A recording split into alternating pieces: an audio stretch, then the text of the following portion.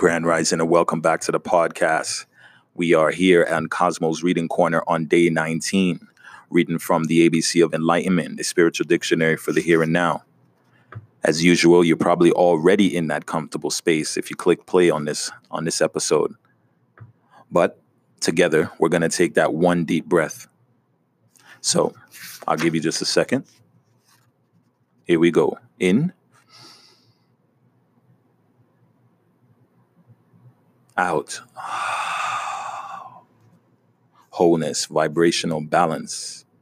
I try to do 4 seconds in, hold for 2 seconds, and then 6 seconds exhale. You can do anything that works for you. I just like that. Today's word is heart. Heart.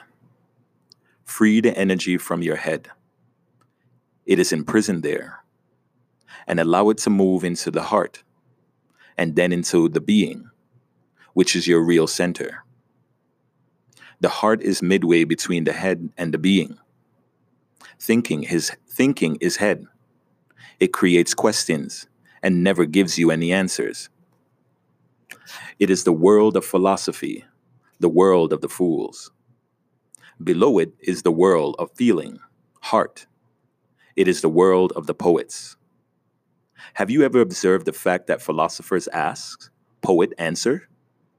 All poetry is an answer. No poetry is a question. No poetry has a question mark on it. It is an answer. The heart answers. Hence, it is far better to come into the world of feeling. That is wiser. But still, you are a little way away from absolutely clear insight. Because when your insight is clear, there is not even an answer, let alone a question. The philosopher's question, the poet answers, and the mystic is neither interested in questioning nor interested in answering. If you come to a mystic, his or her whole work is to destroy your questions, your answers, everything that you are carrying along with you, to make you utterly empty. This is the moment when insight starts functioning and you become innocent. All right, finish with that. It's pretty powerful. I didn't like the way I read it, but I still completed it. Heart. It says, free the energy from your head. That's your thoughts. And they say, I forget who said it, but they said to find God is to find that space between your thoughts. And if you are to free the energy from your head, which imprisons you there, and allow that energy to move into your heart and then into your being, which is your real center, you have to stop thinking. How this relates to mindfulness and meditation, if it's not obvious, I guess it's to also to assure you that the world is not going to end if you decide to take care of yourself for a bit. You can sit there and make all types of philosophy up and rules and regulation, all within the mind, all within you thinking in that way. But once you get centered to your heart, and you do that with the breath, then all poetry is answer. You know what to do. You know how to express it. That space that it talks about with the mystic, though, who is neither interested in questioning nor interested in answering, is very, very interesting. Because it seems like the mystic is an example of your being, where you just be in the moment.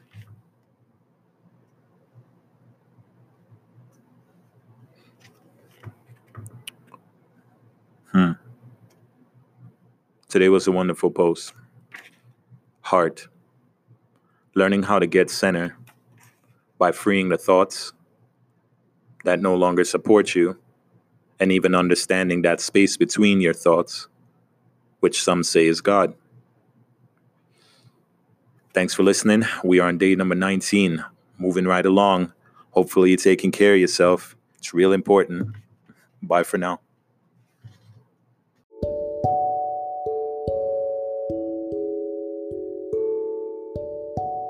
Grand Rising and welcome back to the podcast. So glad you could make it yet again. We are on day 22, reading from the ABC of Enlightenment, a spiritual dictionary for the here and now. Truth be told, we're going up to day 30. And I'm pretty excited because I can only imagine what the last day's word will be. So before we begin, as usual, we want to get to a comfortable space in a comfortable place and having no distractions around because we're going to take one deep breath together. Ready? In. Out. Hopefully you are relaxed. You had a relaxed shoulder, relaxed brow, no distractions around. Today's word is miracles. Let us begin. Moses parted the ocean. I have been trying to part the water in my bathtub, and I have not yet been able to. Those miracles that people have been told about are the inventions of man, and they have been invented to distract you from the real miracles that can happen to you. As a result of believing in these fictions, you can forget how to trust reality. Watch what is happening, respect it, trust it, and it will deepen. It will become vaster. It will become richer. It will gain many more dimensions. And in the real miracle is by watching what is happening. And don't refuse to accept the real miracles when they happen. Because if you refuse to accept them, then you stop being available for them. Then you become closed off. Your energy is imbalanced. Remain open and vulnerable to the winds and to the rains and to the sun. Remain available to exist. To me, existence is God, and there is no other God. And existence is in each moment and is a miracle to all that perceive it. We have just become blind when we lose that thought. Drop your blindness. Become simple and ordinary. All right. I want to tell you something I didn't read that one before, and I try not to read any of them before because, again, I want to see if it gives me the same energy, if not even more of a profound feeling when I read it when I was younger. So, miracles. I mean, we've heard a lot of examples and analogies in life where the miracle is in the moment. The miracle is in your everyday, is in your journey, not necessarily the end result, or in examples like what the book is talking about, how Moses parted the Red Sea. And it's been how many umpteen years, and none of us can even part the water in our bathtub. So I would agree that when we have miracles, or the miracles that we're told from spiritual prophets and messengers and teachers and guides, they do seem seriously profound. We could never do that.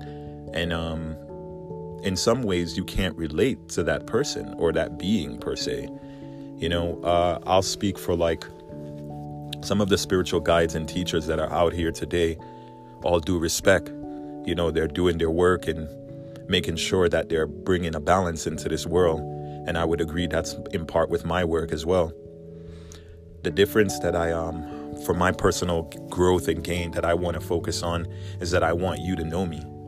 I remember growing up reading, whether it be the Bible or the Quran or any spiritual teachings, one of the things that was always present to me is that I never felt like I could relate to this teacher or this guide. Yeah, they're human, but how are they so great that they have no concerns in life? And they may hint to it and might speak of it in a third-party way, like we as people cannot escape our turmoils, so we must find ways.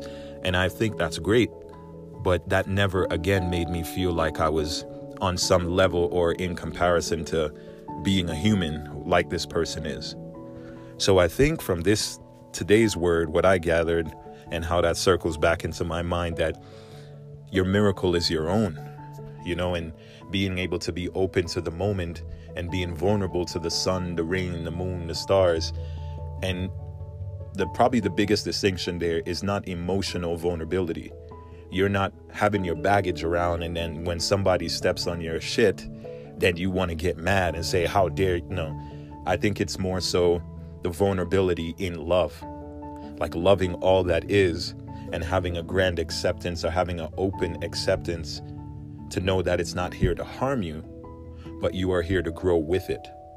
And in that growing, you may change from the being you perceive yourself to be now.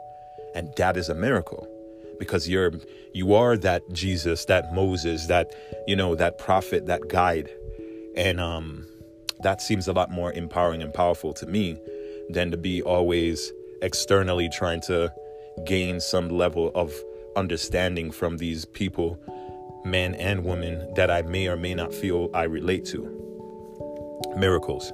We are on day 22. Thanks again. How do miracles show up in your life? And what are some examples that you might see in your day-to-day? Again, I talk about mindfulness and meditation on my podcast, and through these reading corners, I want you to, or in hope that you can gain that awareness of yourself, that it happens in a day-to-day basis. So the breath, when you wake up, when you take that inhale and that exhale, the space in between that knowing, that's a miracle. We may not be conscious and aware to it every day, because we can feel the tension sometimes in our body and in our mind that we need to take a deep breath and relax our shoulders. But the awareness of the space in between that is the cause and effect. That's what brings the energy of us being aware into the now and the miracle that is. I can keep going, but I want you to get better too. So let's pause right now. Let's reflect on what miracles might be. Again, the sun, the moon, the stars, being open and vulnerable to it. Again, this is an enlightenment journey, so we're in it together. It is a spiritual dictionary, and remember, dictionaries are based on definitions that we create. So these words don't have to be definitive. You can create and define your ways of miracles, but we got to grow together. Thanks for listening. I'll talk to you on day 23. Bye for now.